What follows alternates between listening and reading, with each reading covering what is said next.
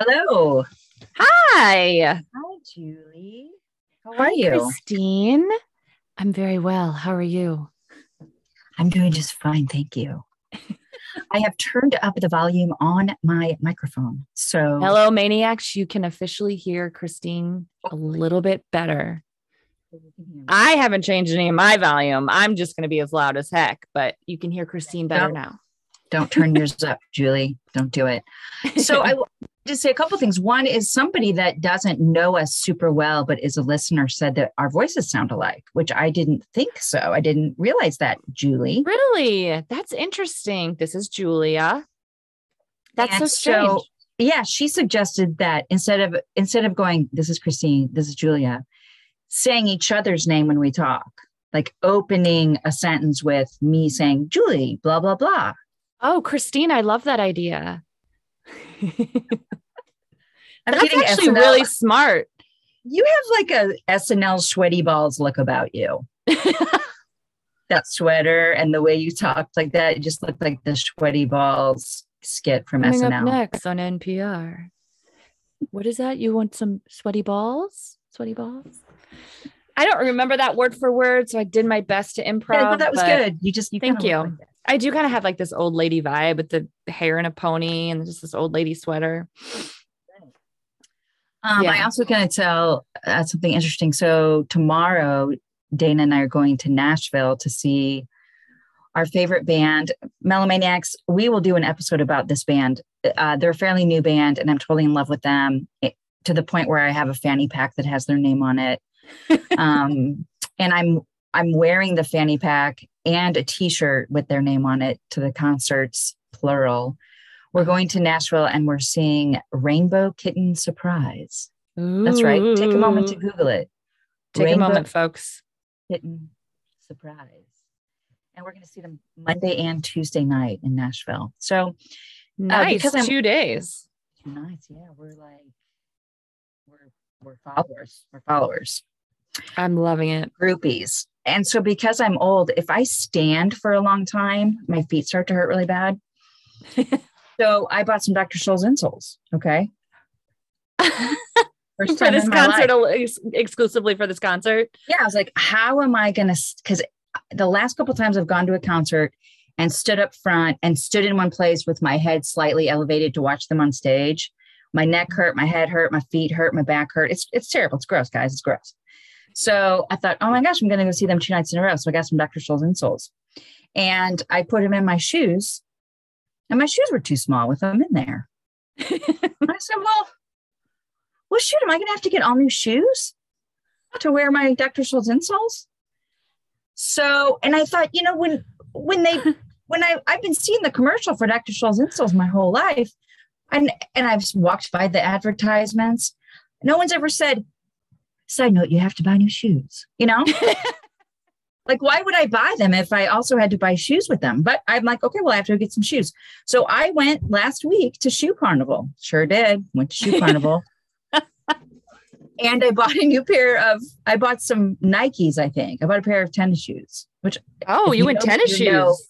If you know me, I own one pair of tennis shoes at a time and I never hardly wear them. I didn't, but anyway, I bought a new pair of tennis shoes in a size 8 instead of 7.5. And I brought the Dr. Scholl's insoles with me. Smart. Make sure they worked. They worked. I tested them out. And then that night or a couple of days later, I was on the phone with Tom Kiefer. That's our little brother. And I was telling him about it. Now, I also want to say, Dana was there when I was like, my shoes don't fit. And she's like, well, we're going to have to go get you a new pair of shoes. Like Dana was with me. Dana also was on my page. I'm talking to Tom and he's like, dude, you're supposed to take the insole out of your shoes. Replace that. And put that in there. And I'm like, you can take it. In addition to, it's in lieu of. It's in lieu of. It totally blew my mind. Like 49 years, I didn't know. I didn't know insoles came out of shoes. I do remember like when Nolan played soccer, like every once in a while, the insole of a cleat would be flying across the field. So I thought maybe insoles came out of sporting shoes at times. I didn't Oh know my gosh. insoles like normally came out of shoes. I've never taken the insole out of my shoes except for my Rothy's, and they have sponsored many podcasts, and maybe they'll sponsor us. Rothy's is a pair of shoes you can put in the washing machine, and you take out the insoles and you wash those separately. Anyway, that's okay. I was Wednesday years old when I learned that you could take insoles out of shoes. Okay, but so did you return the Nikes? Oh, fuck no. They're cute and they're super comfy with that extra space. So I'll have the insole. Oh my gosh. Right. I think they'll be even better. But I you know what I'm going to do is I'm going to buy more insoles, Dr. Scholl's insoles. Maybe Dr. Scholl's would sponsor us. And I'm going to be a good one. Yeah. I'm going to practice taking the insoles out of other pair of shoes and substituting it. So I'll keep y'all posted. Yeah, let's keep us posted. Main thing we need to be posted on, other than how they work in other shoes, is that you're comfortable at this concert. And you don't matters. Yeah. You're gonna be achy, but you might not be as achy. I'm gonna be achy. When we were packing up, I was like, Dana, make sure there's plenty of ibuprofen in that bag. Right. Yeah. I mean, I don't need to look cute at the concert. I'm not trying to wear the best outfit. I'm taking an overnight bag and I'm taking a plane. I don't want to pack a bunch of stuff. So I'm wearing like elastic leggings. A rainbow. Do they have the little stirrup things, like the little, like in the 80s? That go are those back? Are those back stirrup pants? Yeah. They are? Yeah. I've seen them on Urban Outfitters. Well, I'm not cool name dropping quite a few things today. Sponsor us if you want to sponsor. No, I don't. I'm not cool enough to have stirrup pants. I just have regular old leggings, and I'm wearing them 2 nights in a row. Well, I did bring a second pair because I'll probably be sweaty. Right. And I'm wearing a Rainbow Kitten Surprise shirt both nights, and I'm wearing a Rainbow Kitten Surprise fanny pack, and I'm wearing size 8 Nikes with Dr. Scholl's insoles. All righty. Okay, let's get going. Let's start this up. Okay. Just want to share that. I love it. I'll keep y'all posted. I will also put a link in the show notes to a Rainbow Kitten Surprise video just for fun. That's a good idea, because there needs to be some sort of like context to that so people can really understand it. So that's a good idea. Yeah, they're a great band. We need to know that. Them. That's really fun that things are starting to kind of, well, they've been, but we're going to concerts again. That's exciting. But I'm afraid it's going to be a slight window, and then they're going to, well, knock wood. I don't know. Okay, so we're going to just right, exactly. Moving on. Let's do it. Okay, let's do it. It's my turn today. It is your turn. Yes. I have gone back and forth. It doesn't matter. This is my song. I chose it yesterday. Oh, okay. I had so much fun doing the research for this. I am doing Karma Chameleon by Culture Club. Oh, this is a fun one. Okay. I am going to Google it. I don't know if I can. Karma Chameleon. There we go. Yeah. So I'm going to take a really deep dive into Culture Club and Boy George, but let's first. Yes. Let's start with the lyrics. Yes. There's a loving in your eyes all the way. If I listen to your lies, would you say I'm a man without conviction? I'm a man who doesn't know how to sell a contradiction. You come and go, you come and go. Karma, karma, karma, karma, karma chameleon. You come and go, you come and go. Loving would be easy if your colors were like my dreams. Red, gold, and green. Red, gold, and green. Didn't hear your wicked words every day. And you used to be so sweet, I heard you say, that my love was an addiction. When we cling, our love is strong. When you go, you're gone forever. You string along. Every day is like survival. You're my lover, not my rival. I'm a man without conviction. I'm a man who doesn't know how to sell a contradiction. You come and go, you come and go. Karma, karma, karma, karma chameleon. You come and go. Loving would be easy if your colors were like my dreams. Red, gold, and green. Red, gold, and green. And then he repeats a verse there, and we'll leave that out. So that is Karma Chameleon by the Culture Club. Gosh, hearing this is a good one, because while I'm reading it along and I'm listening to you read it along, read it, and in my head I'm like singing it. I'm like, but the way I'm singing it is totally not the lyrics. Like the color one, the line about the colors, like loving would be easy if your colors were like my dreams, red, gold, and green, red, gold, and green. Like that. I know that like melody of the song, but in my head, I'm like, I don't know what he was singing, but now I know, and it's so much more compelling. Does that make sense? Like, I feel like yes, reading these lyrics take on, this is what I love about what we're doing here, is like, so many times I'll hear a song, or you'll pick a song, and I'm like, that's what he said in it. I thought he was talking about doing, whatever, like, cause you can't understand him very well. Or you just never, when that song came out, we couldn't just Google the lyrics. Right. Yeah, like I always thought it was him just saying chameleon, saying comma, chameleon, not karma chameleon. Yes. I thought that until maybe a couple years ago, I figured that out. But for the whole time back in the 80s and 90s, I thought it was just him repeating the word chameleon. Yes. I didn't know the word karma was in it. Yeah. Yeah. And I'm going to also say that I never really, the song was, I now officially like the song 10 times more than I did before, because he's not, I hopefully that will continue as I learn more about it. But yeah, these lyrics are beautiful. Like, they're absolutely beautiful. And I just never paid attention to these lyrics, because it was just like, oh, comma, chameleon, comma. Okay. Yeah. He's just talking about some, I don't know, chameleon that changes colors or something. That's not compelling. This is boring. But now these lyrics are very beautiful.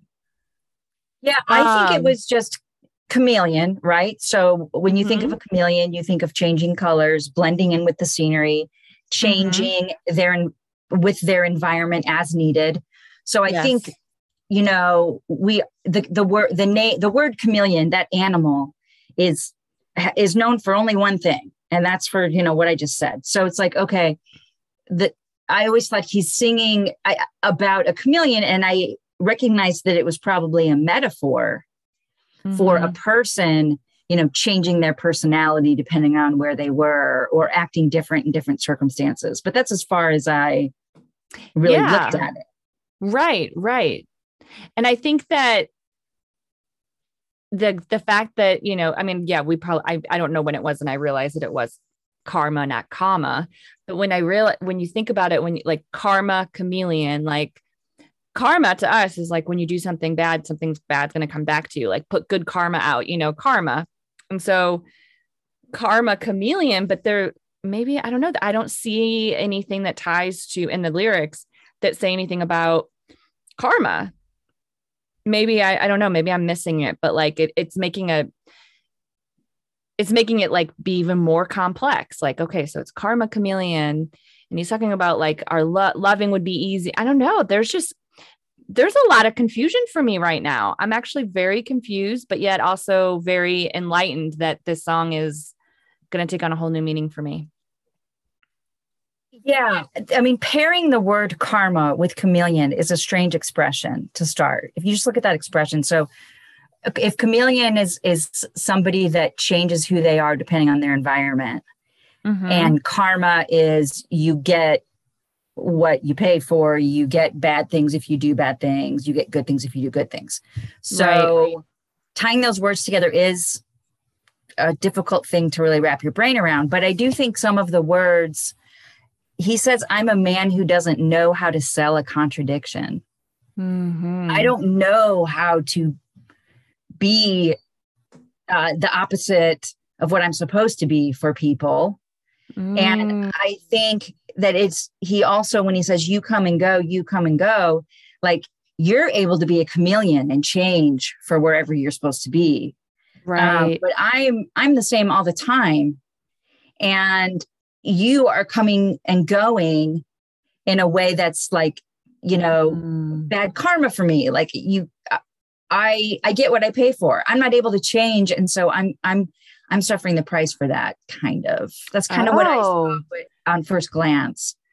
Oh, okay. Yes. And then he talks about contradictions. He says, you're my lover, not my rival. So, what are we in different circumstances? Like, are you, I want you to know that you're really my lover. You're not my rival. So let's not be these two different things.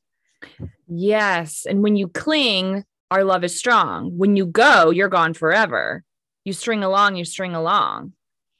Like when you're, I guess, like, what is it? Like when we're in, we're all in. And then when we're done, it's like, it's black or white. Or when other people are around, you're one way. And when they're not, you're a different way. You're either totally into me or you're pretending like I don't exist at all. And so you're the chameleon that can change with the times and change with the scenery. And I can't do it because I just love you all the time. Yes. It's kind of what I saw when I just read the lyrics without doing any research. But I mean, when the song came out, I don't know what I thought. Yeah. I mean, I didn't think much of anything. The song came out in 1983. So, I mean, I was actually I would have been 11 years old and a lot of their fans were very young and I remember it, but I wasn't like a huge fan. Right. So, anything else that you kind of, what really is going on? I think, yes, when I first heard it, I 83, I was 3 years old, but when I first heard it in the 80s, it was very much like, and I remember the video or something too. And I was like, okay, but hearing it and like coming across it now, like it makes so, like you see it, you're like, was he out when this came out? Was Boy George, what was his, no, he wasn't out. He came out way late. To that. No, he was not. Okay. Which is remarkable because I'm seeing a little picture from the video and he's crossing so many gender boundaries just by his appearance, which is very commendable and very admirable for the early 80s. Yeah. And that's no, that's going to be more than a side note. That's kind of the road I wanted to kind of go down with this because I started watching a lot of interviews with Boy George and this is a really important conversation to have. And that I am now a huge Boy George fan after just doing this research. The man is so brave and so smart. So let me start a little. I'm so excited. Side note, I will say that there might be an accidental slip referring him to George Michael.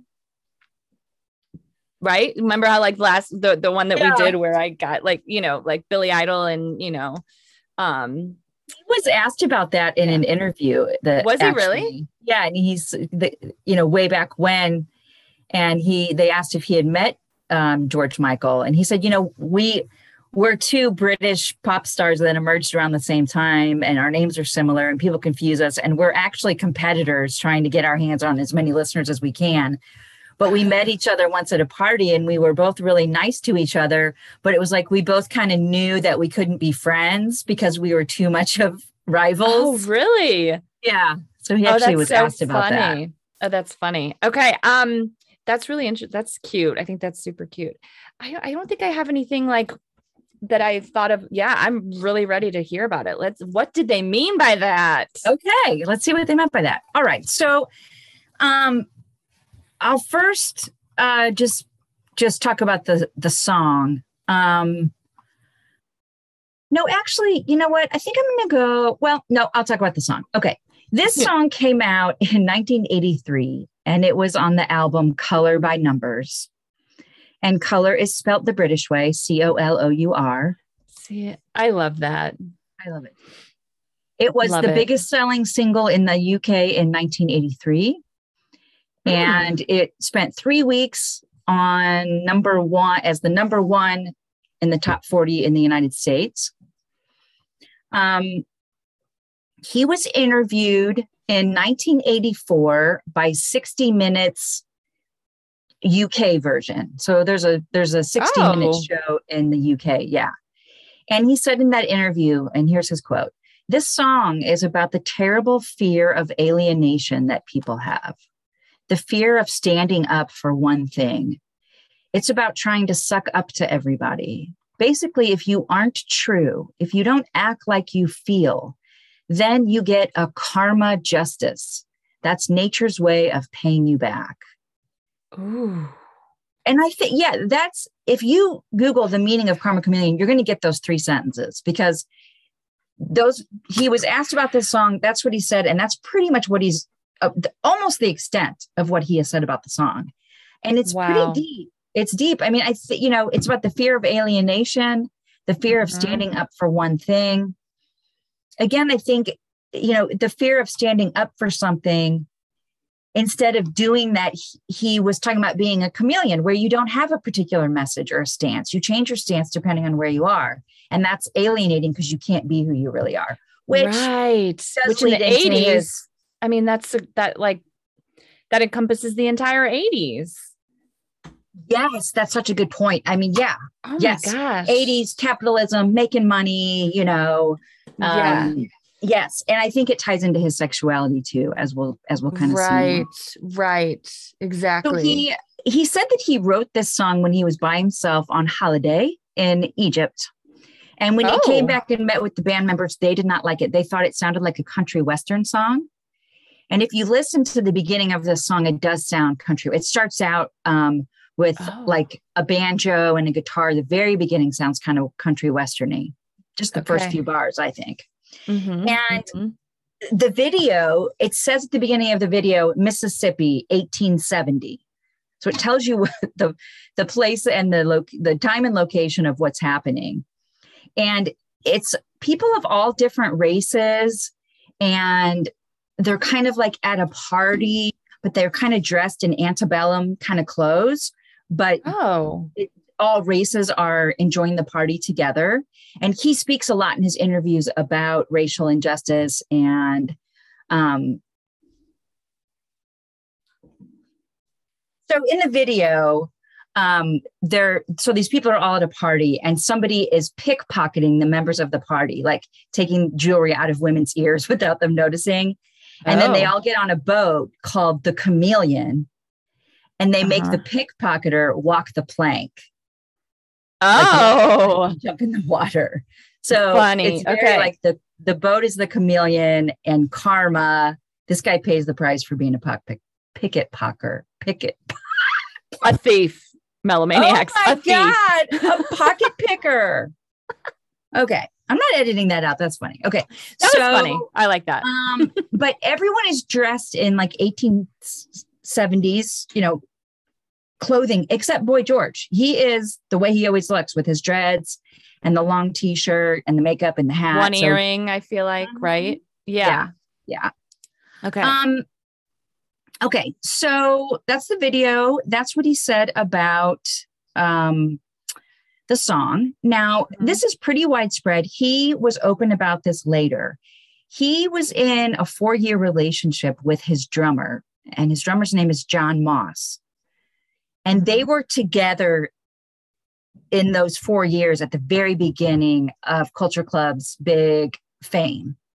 Okay. And John Moss said later in interviews that he didn't identify as a gay man. He had never been in a relationship with a man.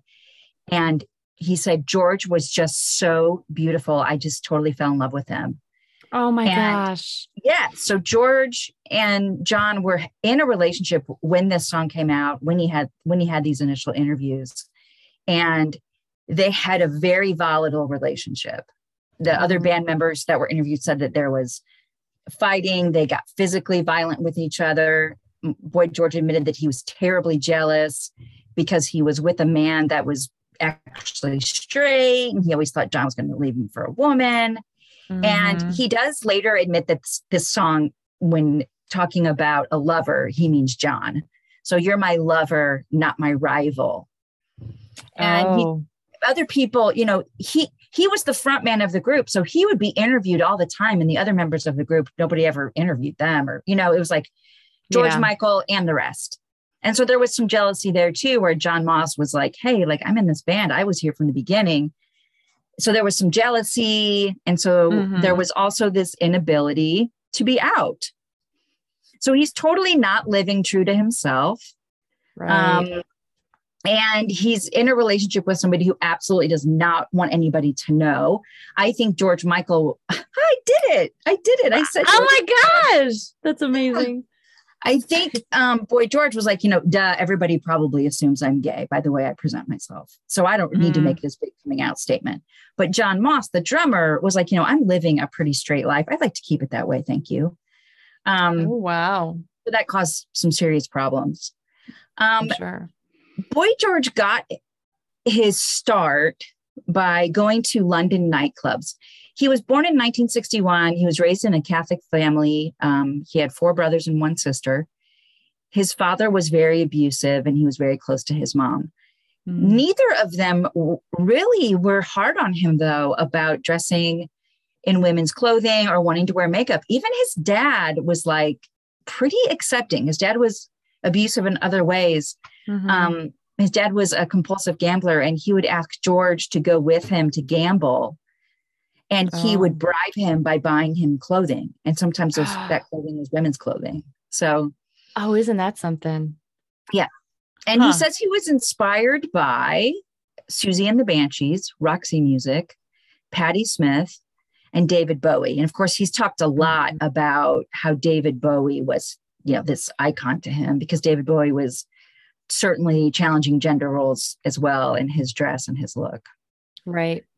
So George has this instant stardom. I watched 3 interviews of him. One of them he's 19, one of them he's 22, and one of them he's 23. So we don't realize how young this man was when he became a huge hit.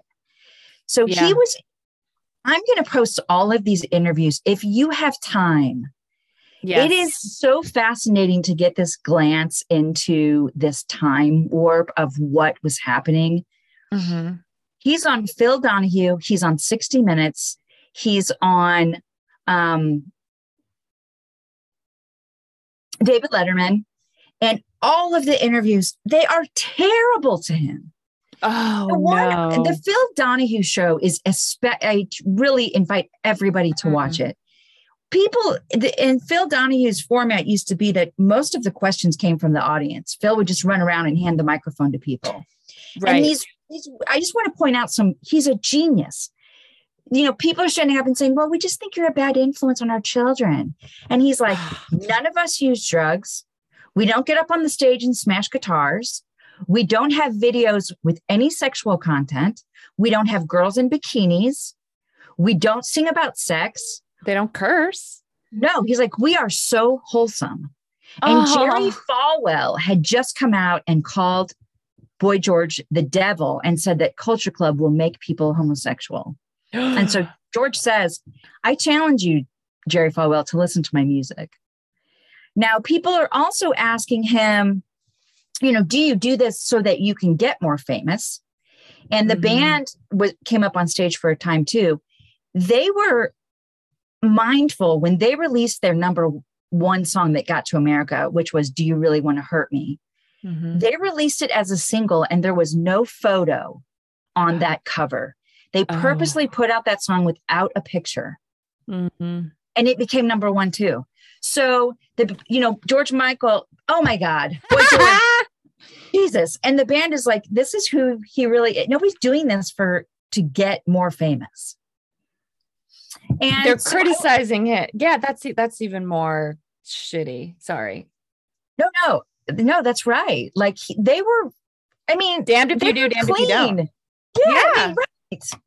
Now he said a couple just fantastic quotes during the Phil Donahue interview. Somebody asked him about being a rebel. And he said, if people weren't rebellious, America wouldn't have been discovered in the first place. Then Phil says to him at some point, I felt a little defensiveness from you when we met backstage. And George says, well, yeah, that's because you were trying to steal my lipstick. These need to be on mugs. That rebellious one needs to be on a mug, needs to be on a billboard. Yes. So a woman stands up and says, I don't mind that you're dressing up, but why do you have to dress like a woman? He immediately says, why are you dressed like a man? You're wearing a blazer. So then, and half the audience is wearing, 1980s shoulder pad blazers. The women are all wearing men's blazers. And then he says, every one of you in here is a poser. You are on TV today in this show, and you made an effort to look a certain way. Do you think you could give an intelligent answer if anyone asked you, why are you wearing that? Why are you wearing whatever you're wearing? Right. Because I want to. He was just brilliant. I mean, he was brilliant in his answer. Was this a Phil Donahue episode where he's like doing these controversial subjects, or was he just like, did he have like the band on for their musical, like, our musical guest is, or like, what was because he always has like, themes or, whatever. It was like 45 minutes of Boy George and 15 minutes of Boy George and the band. It was just, so it wasn't an icon. Yeah. And he didn't play any music. And that's the other thing that's interesting. He goes on and does a David Letterman interview the same year, and he doesn't perform at that one either. Huh. He comes on, and all it is, and this is fascinating. So he goes on Letterman in 1983. Wow. Here's some of the questions Letterman asks him. When did you decide to look this way in public? How did your parents react? And he says, my parents love me. It is not relevant to ask me that. Ugh. He's 22 years old and he's on David Letterman. And he is just like, I'm not having it. He says that he and the band was turned away from a hotel in New York, a very exclusive hotel. They told him they had no rooms. And literally somebody came up to the guy behind the desk and said, that is Boy George from the Culture Club. And then they were like, oh, I'm sorry. We have 4 suites for you. Oh my gosh. Yeah. He says, people will turn me. Oh, people have always turned me away for the way I look. And he says also, this is interesting. He says, our philosophy is to raise eyebrows about things that were not acceptable 10 years ago and to create good classic pop songs. There's a separation of race in America that is dying, and that's good. Radio is now merging, which little did he know that the separation of races would continue in America to this day. And it's arguable if it's much better. But he says his influences were Marvin Gaye, Aretha Franklin, and Dolly Parton. Oh my God, I love it. Love that. Then he talks about how he was on an American tour. Again, this is in 1984. And he said, well, we just played in Texas. And at every show, there would be about 300 people outside with signs saying, Boy George is evil. But that's just because they didn't know how to spell beautiful. I mean, he's 20. Another one on a mug. Yes, he knows.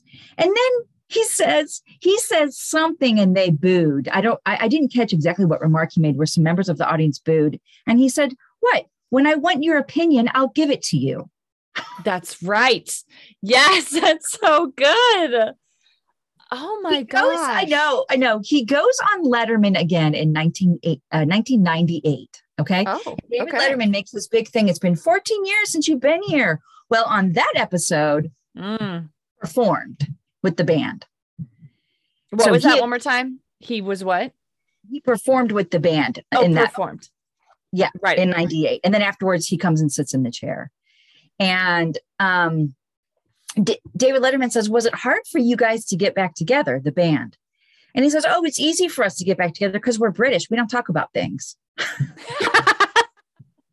then he says his favorite artists are Marilyn Manson, Radiohead, The Verve, Courtney Love. And he says, but I liked her better when she was a bit more sloshy. Now, he's also asked by... So funny. I know, sloshy. And that's a perfect word for what she was. She was sloshy. And then she got her shit together and she wasn't as interesting. Oh, she's so much better as a train wreck. Right. Sloshy. Now, Monica Lewinsky's scandal was going on at this time. And this is very controversial. Nobody would have said this today. But he's asked about the Monica Lewinsky thing. And he said, oh, of course I know about it. Everybody knows about it. And he says, these women are grown women. They could have said no. If Bill Clinton asked me to sleep with him, I would. He has lovely eyes and he's big, like 6 feet tall.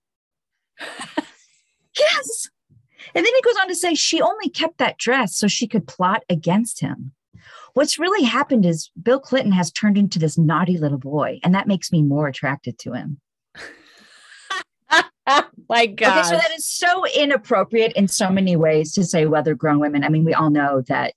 Yes. We may not know exactly what happened with Monica Lewinsky, but of course, grown women are sexually assaulted all the time. Mm-hmm. So I'm not supporting his political statement there. I think it's very interesting to show how times have changed. He said that in 1998 about them being grown women, but it's also like, this is just kind of insight into the human that he is. He's like, I would sleep with Bill Clinton. He's really hot.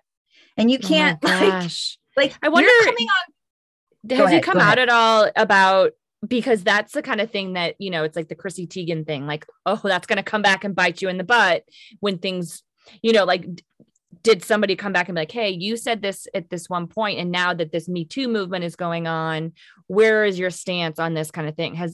Did you find anything about that?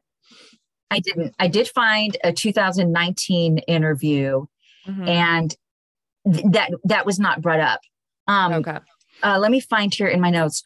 What he did talk about then, he made lots of jokes about being gay. He was asked, he was asked, have you ever been with a woman? And he said he had a brief relationship with a woman, very many years ago. And he in the interviewer said, well, is that when you realized you were gay? He goes, well, she turned into a lesbian. So I didn't really have any choice. But then he says, I wish I could say I was bisexual. That might be easier for me to have a choice, but I'm not. I'm just a gay man. Oh, wow. And he also, so he is now on the, here's another hilarious thing he said. He said back in 1984, I've been in a relationship for 4 years and I don't talk about it, and I never will talk about it. I say things to get people off track. I wrote a song about being a chameleon, and I am one. So he did say that. Oh, okay. What do you think about that, about him calling himself a chameleon in relation to that song? Oh, that did. What do you think about that? That seems, because when I first looked at it, I was feeling like the other person was the chameleon. Yeah, that's actually takes on a whole different thing, because like from what you're saying and just from who he is and just, the lyrics, it seems like I can't change. This is me. I'm not gonna. But then he's saying that he was a chameleon, and interesting. I don't know. I don't buy it. I think he was just trying to mess with whoever that was. I think he was just trying to mess with us with that interview, because we know he's not a chameleon. He can change. Yes, obviously, but he doesn't change due to his environment. He doesn't walk into like a straight club and act straight. He doesn't, No, just watch those interviews and see what he wore to the David Letterman show and to the Phil Donahue show. He is not trying to, blend in. Right.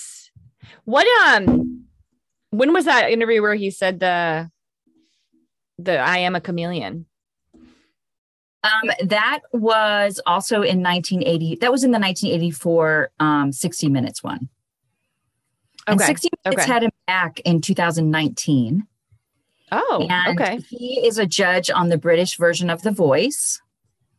Okay. He has been sober. That was in 2019. At that time, he had been sober 8 years. So there's some bad press that Boy George got, and I didn't want to focus on that because I think he's genius. But he had a problem, and so he did end up getting in some trouble. He had to do community service and sweep up the streets in London as community service when he got in trouble. And there's some video footage of that, which I'm not posting.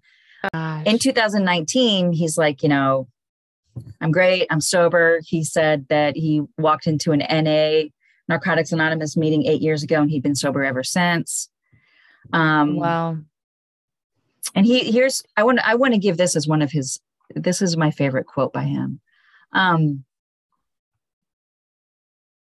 somebody asked him, this is again in 2019. They said, so, so what's the deal? Like, are you homosexual? Are you bisexual? And he said, am I bisexual? Yes. If I want sex, I have to buy it. Am I homosexual? Yes. If I want sex, I have to have it at home.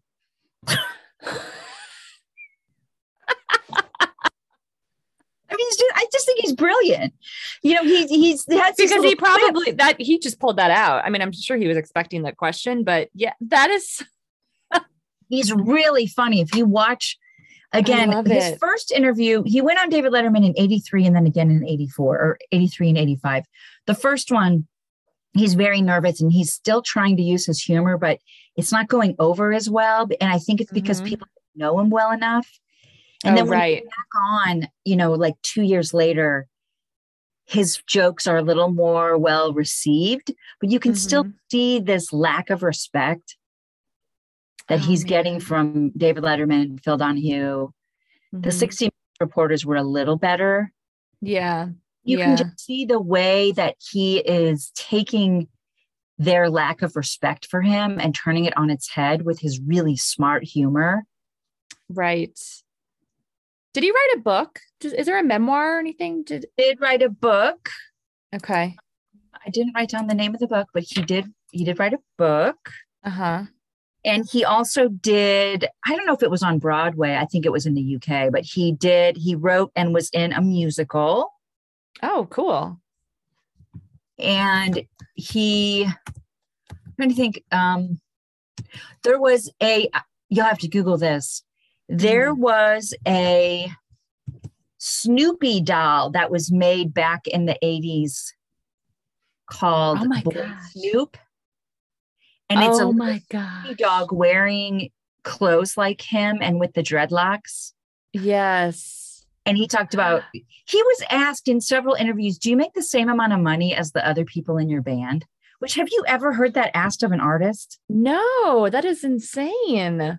He was asked that multiple times, to which he said, no. He said, the only place I make more money than them is with the boy Snoop. David Letterman's like, the what? Like, they made this little figurine out of me. It's a Snoopy doll that looks like me, and I get all the money for that. Oh, that's so funny. So was he always just like out, or was there a period of time where people like they were asking that because they genuinely like, when did he officially have like a I came out kind of thing? Because I know that George Michael had a different situation, but I don't remember there ever being like, boy George comes out. Do you know what I mean? From my research and from everything I've read in his interviews, he really never did. I mean, it's not until very recent ones that he's like, I'm a gay man. He was asked, do you ever want to get married? He said, no. Do you ever want to have children? No. I would like to find a partner though. I mean, it's not until very recently that there's open talk about that. And I think that's part of his, like, maybe again, this is part of his chameleon thing. Yeah. He has so many layers and he's out in the public eye and he's not going to say what people want to hear. Right. People want him to say, I'm a gay man, or, back in those days, they used different terms that are not acceptable today, but terms today might be, I'm a trans woman, or he never, ever said any of that. And I think everybody wanted him to. Right. And he didn't want to give them what they wanted. No. He's like, I'm not going to tell you really what I am. It doesn't matter what I am. Like, this is who I've always been. Right. I'm not labeling it. I would be curious to see, what his take might be on some transgender issues as we know them today. Right. But that type of the proper terminology and the knowledge and the respect that we have for trans people, this country didn't have in the 1980s. So he could not have come out and said, hey, I'm a trans person. If that was the right term, I don't know that would have been the right term for him. He couldn't have that back then, but I think even if he could, he wouldn't have. Right. Yeah, exactly. He's like, he wanted to be a smart aleck.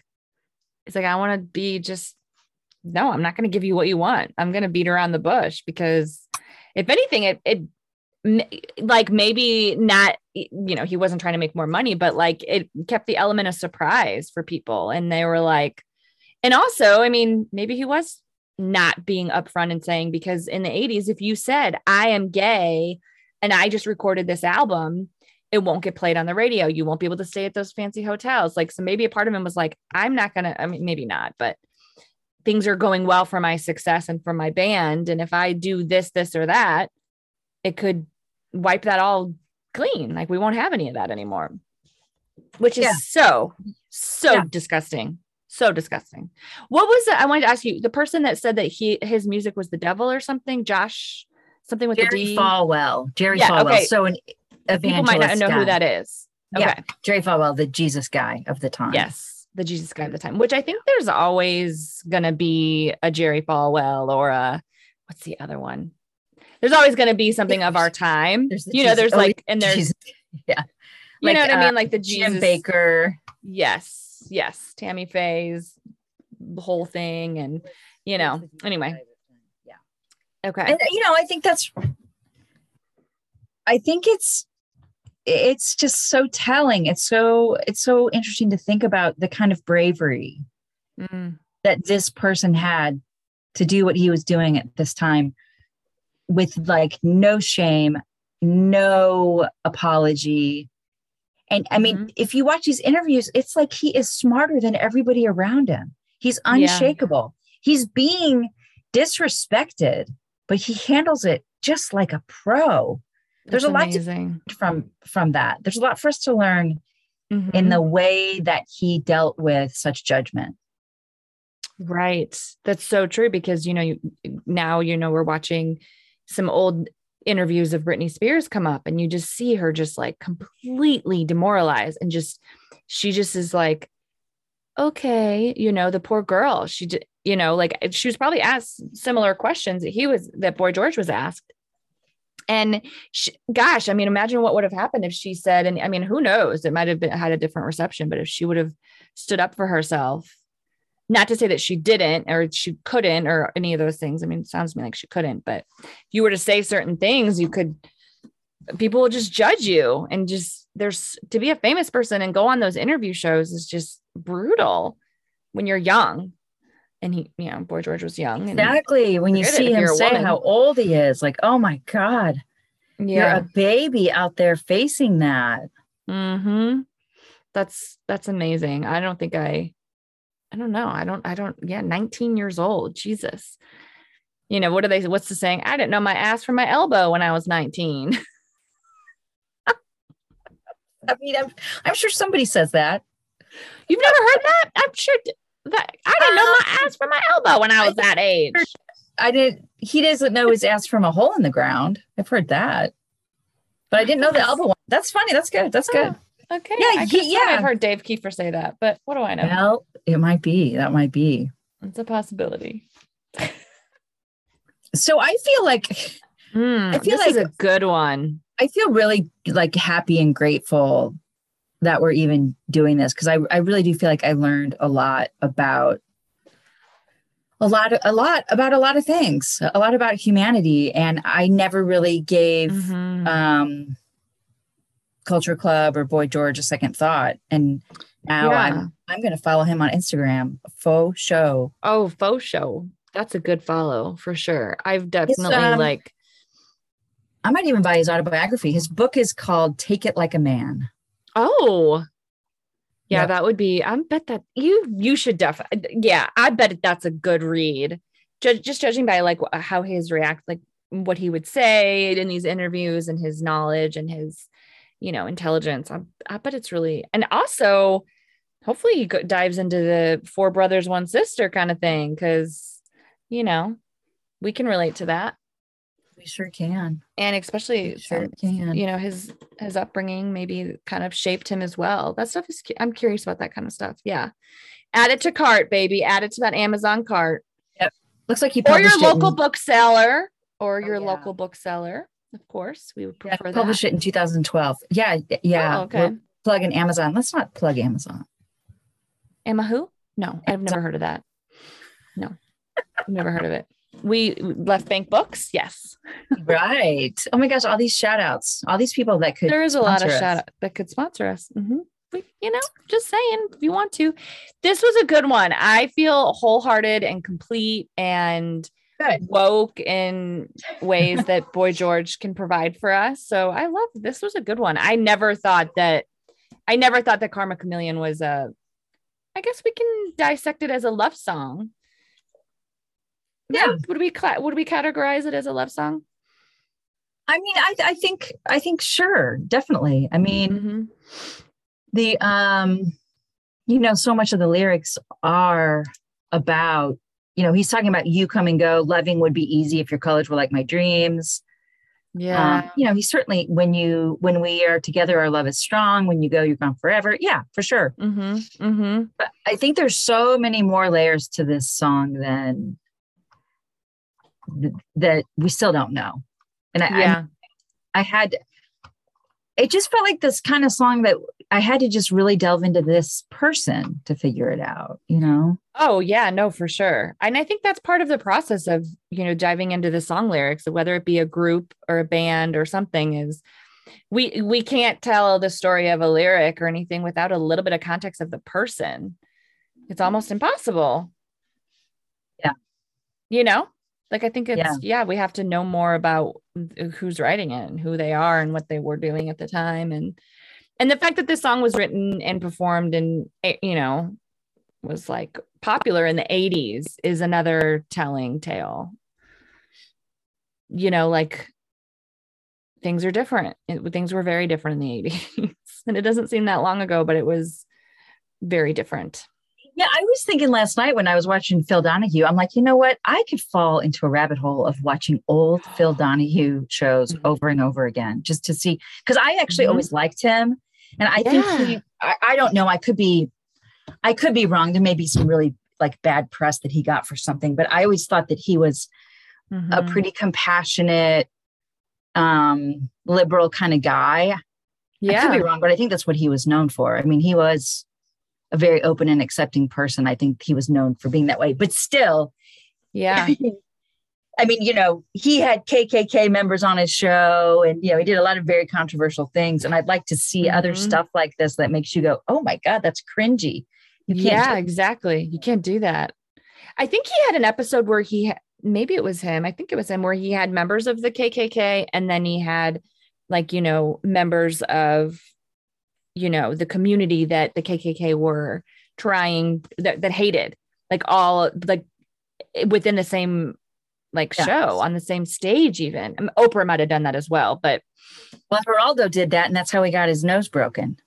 Oh, that's what it was. Yes, that's exactly what I was thinking of. There was a fight. That's what. Yeah, that's what I was thinking of. Yes. Yeah, he had the skinheads on. I think they were more identifying skinheads. I don't know. There it is. Okay. But go back and watch some old Phil Donahue. I am going to go down a rabbit hole and do that for sure. That is something that can definitely, pass the time.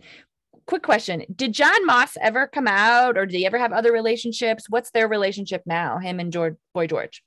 Do you know? They are friends. The band has been back together. They tour together.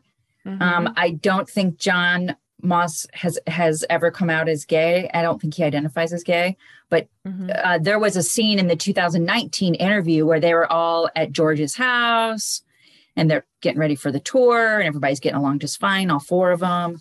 Yeah. So I think they got through that. Yeah.